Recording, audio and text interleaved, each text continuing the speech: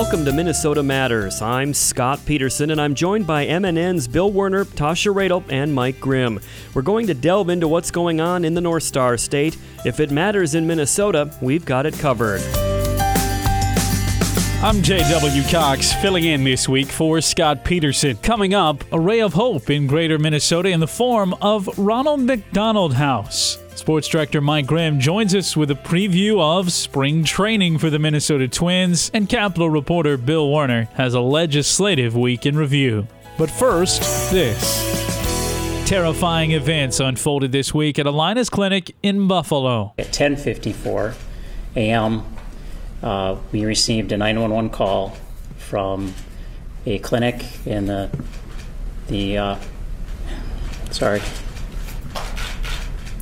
700 block of Crossroads Campus Drive. It appears that it was a lone shooter, and that reports have it that he fired numerous shots inside, and obviously multiple persons injured. At this time, what we know is there was an active shooter situation and some improvised explosive devices.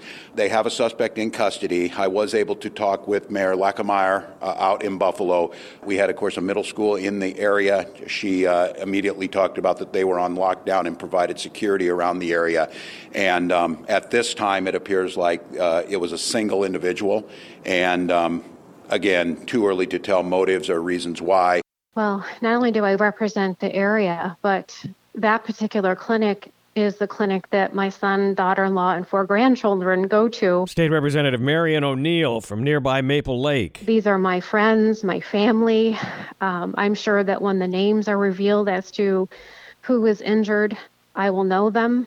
And, my heart goes out to all of those that were the recipient of this rage and all that had to respond. And it's just a terrifying ordeal that was completely and utterly senseless. 5 people were shot. Bombs were set off at the Buffalo Clinic. Police Chief Pat Budke told reporters at a hastily called news conference. The report was that shots had been fired.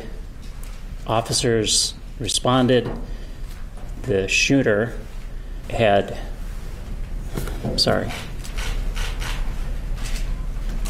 that there were several people injured within the clinic. Officers responding located multiple victims, and also the shooter, a 67-year-old male who was taken into custody. And those officers then immediately began to render aid to the injured. There is no information at this point that leads us to believe that there is any nexus with any type of domestic terrorism. We are very familiar with the suspect. I'm very proud of the men and women of law enforcement that responded to assist with this incident, who put themselves in harm's way. Our heart breaks as a community. This is a day that no community would want to go through. We would not, especially those staff that were there, of course those that were injured, the families of those that were injured. Our thoughts and prayers are with them. We're family here, and we don't want this to happen to our neighbors and our friends. Wright County Sheriff Sean Derringer. We'll identify the suspect as Gregory Paul Ulrich. He's 67 years old. He is from Buffalo. We have had several calls for service regarding Mr. Ulrich dating back to 2003. He's no stranger to law enforcement. During the secondary search, we also found a suspicious package in the corner of the lobby. So we have contacted the Minneapolis Bomb Squad, and they are on scene right now helping us with that. We did receive information that Mr. Ulrich was staying most recently at the Super 8 Motel here in Buffalo. We did send a team from my office over there to evacuate the Super 8 Motel. We did find additional suspicious devices at the Super 8 Motel. It's been evacuated. We've cleared the area. This doesn't happen in Buffalo, Minnesota, right? Mayor Terry Lackameyer. We got to be there for these people that are needing us. We got to reach out, and in this time of COVID where you can't physically hug someone, we need to reach out by phone and make sure everybody's okay. A former neighbor of Ulrich told the Star Tribune the suspect was addicted to painkillers and was upset that his doctor would not give him high doses. Word came from Alina that the 5 people shot were all employees of the clinic. One victim, 37-year-old medical assistant Lindsay Overbay, died after surgery at Hennepin County Medical Center. She leaves behind her husband and 2 children. 3 others remain hospitalized following the shootings. One victim was treated and released. Governor Tim Walz ordered flags at half-staff for 5 days. Thursday morning, 1 count of second-degree murder, 4 counts of attempted murder, charges officially filed against 67-year-old Gregory Ulrich.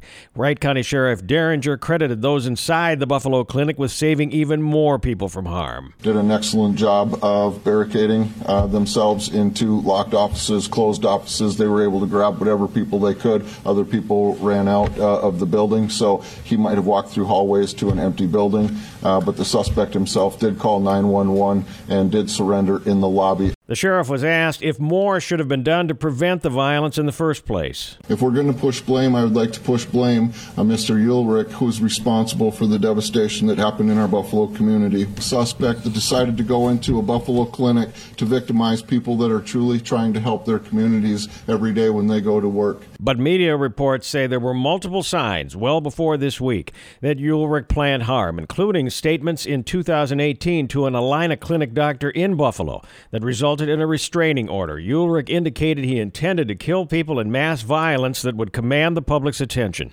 JW?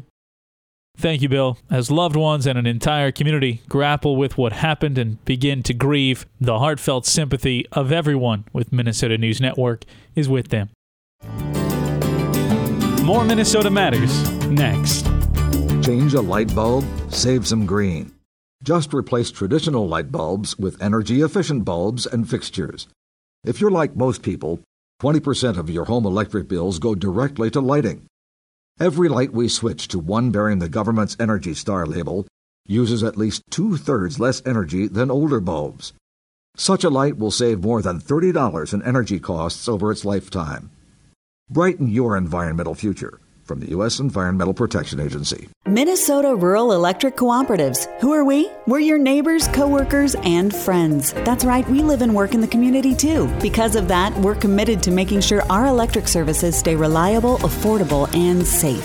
Throughout the state, Minnesota electric co-ops work independent of each other, but with the same goal: provide power to Minnesota. You have so many other things to worry about. Your electricity isn't one of them. Minnesota Rural Electric Cooperatives, bringing power to the people of Minnesota. Welcome back to Minnesota Matters. The first Ronald McDonald House outside of the Twin Cities Metro is now open. Tasha Radel has more. That's right, JW. The Ronald McDonald House Northland in Duluth began serving families in need this week.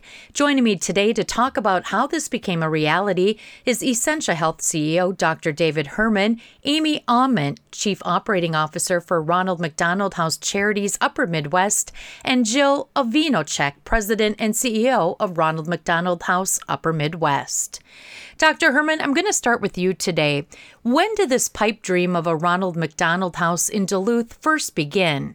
Well, I've been involved with Ronald McDonald House Charities for over 20 years down in Rochester, and then I'm still on the national board. So when we started talking about building Vision Northland, the new St. Mary's Medical Center, we had a promise that we would make a Ronald McDonald House part of that care. There's tremendous pediatric care that takes place at Essentia Health and in Duluth in general.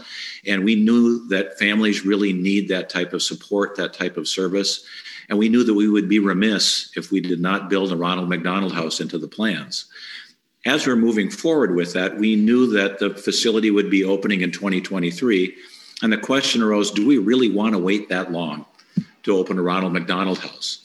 So we looked around our existing campus, found space, pulled the team together, and what you're seeing today is the culmination of the efforts to get this started, open it as quickly as possible, and then as we move to the new facility in Vision Northland, move the house across the street, even closer to where the children will be getting their care.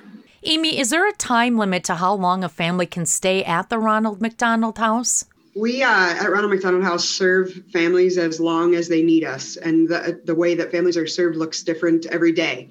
It could be that a family is coming in for a cup of coffee or just some respite. It could be a nap and a shower or an overnight room. So we have had families utilize services for 1 day up to 2.5 to 3 years, depending on the care that their child is receiving for their critical illness or injury. And Amy, let's say that if all the rooms are full, is there a waiting list or how does that work? Yes, so we do have a waiting list, and the way that the families are determined who will utilize overnight rooms each night is through the social work team with Essentia, and it's the acuity of the patient. So sometimes a family might utilize an overnight room for a couple of nights and then be able to utilize day space, and somebody else will have the access to the overnight room. But there's always a waiting list so that we can make sure that we are serving as many families as possible. Jill, I know the COVID-19 pandemic has really put volunteering opportunities at Ronald McDonald House on hold, not only here in Minnesota, but really all across the country. Will we see volunteering opportunities open up anytime soon? That's a great question. As we are moving through that pandemic, we see the light at the end of the tunnel. And we are hopeful as a society we get our vaccinations and can move forward. In the meantime, we have very, very limited volunteer opportunities on site, but off site, if people would like to volunteer and do in-kind drives for us to help provide essential needs for families, that's a wonderful way to volunteer. Or volunteer by doing a fundraiser to help support Ronald McDonald House Northland. That is another really good way to volunteer. Honestly, we're really hopeful that by fourth quarter of this year that we'll be able to invite volunteers in to do more with us. Well, we're about out of time, Dr. Herman, but I know it's taken a lot of hard work to get here to this week's opening. It must be an emotional day. Having served as a board member, one of the things we start our meetings off with is each house has a journal.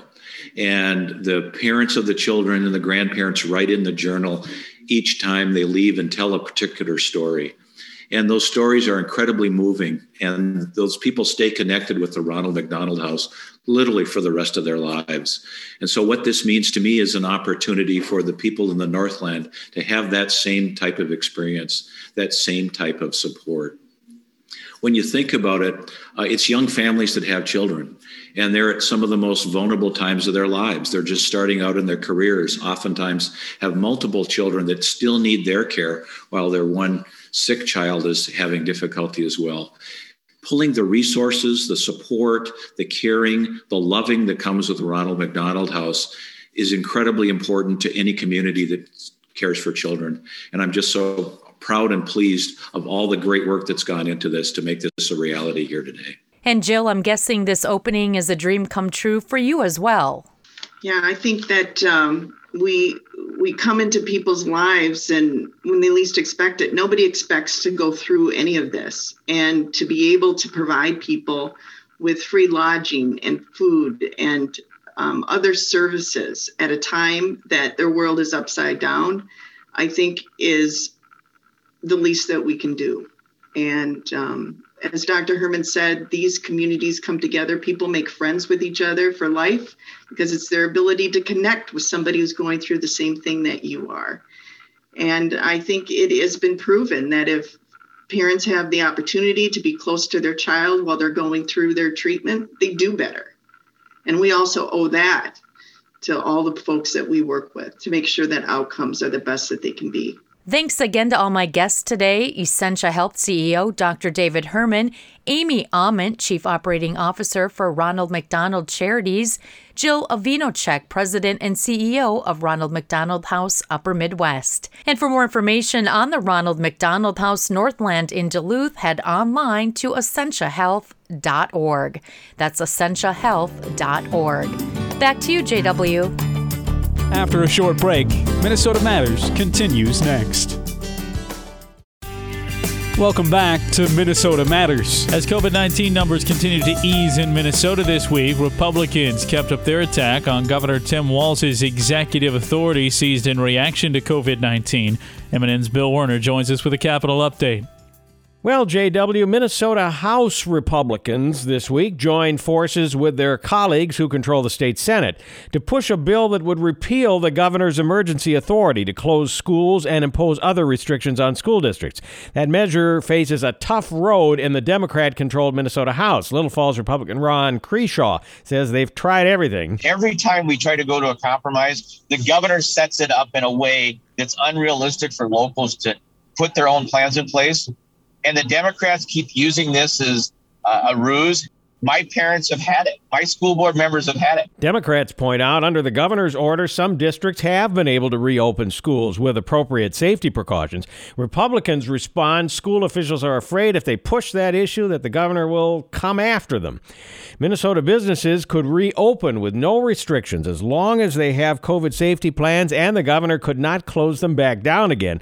That under a bill that now awaits a vote in the state Senate after clearing its final committee this week. Melissa Heising with the Minnesota AFL-CIO objects. The bill, as I read it, says that there will be no penalties to businesses who violate executive orders. Republican Senator Eric Pratt from Prior Lake responds it does not exempt businesses from OSHA requirements. There is no relaxation of OSHA, which creates a safe workplace for employees. Meanwhile, Republicans in the House tried a more moderate approach than their Senate colleagues. Wilmer Representative Dave Baker proposed a phased reopening of bars, restaurants, fitness facilities, movie theaters, and indoor-outdoor events, with May 1st as a target for dropping all COVID restrictions. Baker called it a concept and roadmap, acknowledging it's not perfect. I need help with DFL input to make it right. It can't get, weighed down by a whole bunch of other things. House Democratic Majority Leader Ryan Winkler says the Republican plan to completely reopen all Minnesota businesses by May 1st is a very good goal, as he puts it. But he says he does not want to create false expectations about the course the pandemic might take. What we're not willing to do is immediately terminate all of the governor's emergency powers and essentially make Minnesota defenseless against COVID-19 without having anything in place to replace them. Republican Representative Baker indicates he would be open to dial-back provisions in case the state is hit with more waves from the pandemic. But he contends it should be in state law agreed on by the legislature rather than through executive orders by the governor. I would be shocked if we don't get a good group of DFL members that want to support this kind of an idea. And this week, Senate Republicans took another tack, moving toward a floor vote on a bill that would make it easier for the legislature to end all of the governor's COVID emergency powers, not just those affecting schools or businesses. Republican Senator Dave Osmek from Mound. What's happening right now is the governor unilaterally is making decisions. Instead of allowing a governor's emergency powers to continue until the legislature says no, that bill would require approval of both the House and Senate to extend the emergency powers past 30 days. But Melissa Heising with the Minnesota AFL-CIO says the legislature has not shown itself to be capable of managing a public health emergency. That bill will face tough opposition in the Democrat-controlled Minnesota House, which so far has upheld the governor's emergency COVID powers. And this week at the Capitol, videos of a concussion, players passing out, a pileup on the basketball court. All released by a citizens group as a committee in the GOP-controlled Senate took testimony on Governor Tim Walz's mask mandate for youth sports. Assistant Health Commissioner Dan Huff responded they are tracking closely with sports associations and not heard of any increase of injuries due to masking. But Corey Peterson says his son suffered a concussion because of the mask mandate, which forces hockey players to keep their heads down. We've been training them for years to keep their heads up so they don't end up paralyzed. And Dawn Gilman with the group Let Them Play MN told lawmakers the feedback they're getting. 39 players experienced a loss of consciousness. 20 players experienced concussions. 48 respondents reported that their child had to visit an emergency care or a doctor. 18 respondents reported that their child had to visit the emergency room. And JW, the Senate committee did not have a bill before it this week, but it's a reasonable bet that they will before too long. More Minnesota Matters next. As a young teenage boy, I didn't even know what autism was. How do you even spell that? A few years later, I heard that a friend's cousin's son had been diagnosed with autism. I still wasn't sure what that really meant. When I went to college, my roommate's brother had autism. When I moved to the city for work, my best friend called me and told me his son had been diagnosed with autism. We were both in shock. I still remember the day I walked into the house and saw that look on my wife's face. I knew something was wrong. I'll never forget how I felt when she said, "Our son has autism." Autism is getting closer to home. Today, 1 in 110 children is diagnosed with autism. That's a 600% increase in the last 20 years. Learn the signs at autismspeaks.org. Early diagnosis can make a lifetime of difference. Brought to you by Autism Speaks and the Ad Council. Welcome back to Minnesota Matters. With a week of cold in the books that we just had, certainly could use some thoughts of spring, and with it, baseball. Eminent Sports Director Mike Grimm previews what to look for from the Minnesota Twins as they get set to open up spring training. JW Twin slugger Nelson Cruz states simply his return to Minnesota was to win a World Series here. Because I'll be there for 2 years, I know what pieces we need to jump the hump.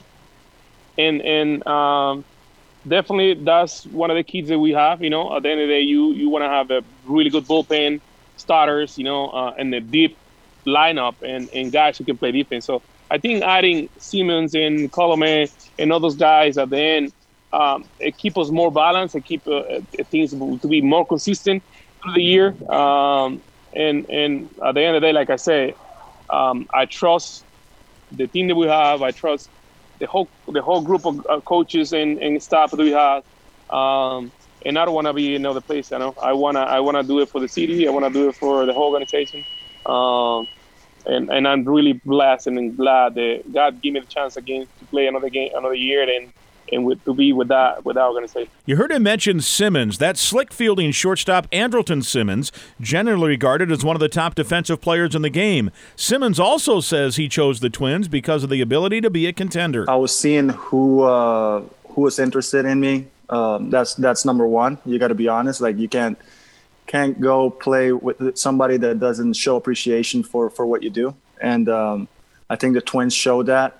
They also are a team that last couple of years have shown that they belong in the conversation of the best teams, because they've been consistently like winning their division or, like competing for a playoff spot. And they've been a team that whenever they came in town the last couple of years, I've been playing with Anaheim, they gave us some headaches. So I'm glad I don't have to deal with that right now. Yes, indeed. Cruz says the goal is a ring, and he wants to be the leading man to take the team there. Yeah, no doubt. Also, as a player, we understand baseball and any sport is failure and victory. And then once you realize that, okay, I need to do whatever it takes on my power to help my team win the playoffs, and in this case, go to the World Series and win it. That's the main goal, and that should be our mentality all the way around. And no doubt we're gonna share that information doing the spring training. Since day one, we have to prepare for that. It's gonna be a battle. We know the division is getting stronger, and it's gonna be really fun. At the end of the day, we all play for this, and with that mentality, we gotta share it, and we gotta go out there and just perform. And hopefully, we all stay healthy and take just the talent to take over, Cruz says the off-season negotiations as he was a free agent were a bit slow for his taste, but he was always hoping to be back in a Twins uniform. It was difficult. You want to get that done early so you can focus on get ready for the season and spring training. But at the end of the day, like Derek say, we did what we expecting to do after the season was over last year, and I'm back. I am what I want to be. I want to be part of the Twins. I want to be part of this amazing organization. We have a great leader on Rocco, great leaders from Dad and Derek, and the whole organization is just first class all the way around.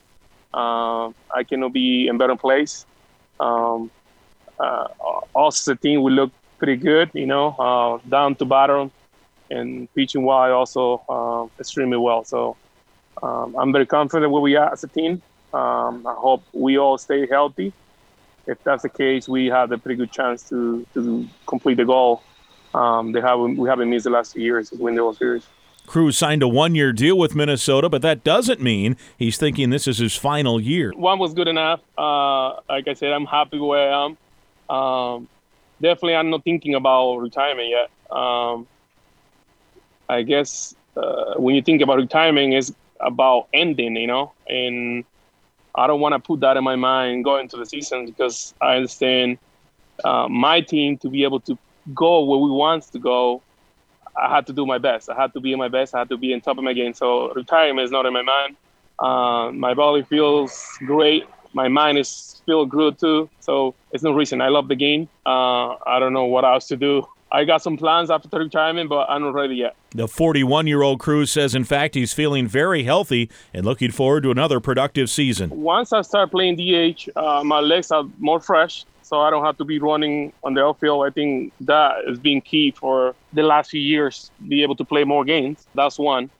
Second, I know my body better, so I know what I need to do to stay on the field on a daily basis. It's hard to do every day, even it don't matter the UH. I do know what I'm supposed to do, like I said, doing the stretch, massage, the workouts, resting. We have a great group of guys, trainers and staff, and going through all the way, like I said earlier, from that, Derek, Rocco, he understands the importance of resting, and he knows when to push you. Even as a player, you want to play every day, he knows. And he understands, he's aware of what's going on. And in this NH, we most of the players understand what it takes us to be ready for every single game. And I think that's one of the key why I be able to stay healthy most of the years. Cruz says he's hoping the 2021 season will be a little bit more back to normal, but he also understands there'll undoubtedly be protocols to follow. It don't matter what type of protocol they give us and what type of idea. Don't do this. At the end of the day, you have to take responsibility for yourself and the teammate, and think about the others. Before you do something, and before you go out, before you put yourself in a situation where everybody can get hurt and the whole thing can get damaged for your decision. So it's about yourself first. Like I said, it's not about the protocol. I think the protocol will work good if you follow the protocol, and we all have to be aware of that, and that should be another message that we should spread once we start spring training and doing the season. That's Twins DH Nelson Cruz and new shortstop Andrelton Simmons before that. And JW, as you can hear, both are excited for the 2021 season to be approaching. Back to you. And that'll do it for another edition of Minnesota Matters. I'm Scott Peterson. On behalf of all of us here at MNN, thanks for joining us, and tune in again next week for Minnesota Matters on this MNN station.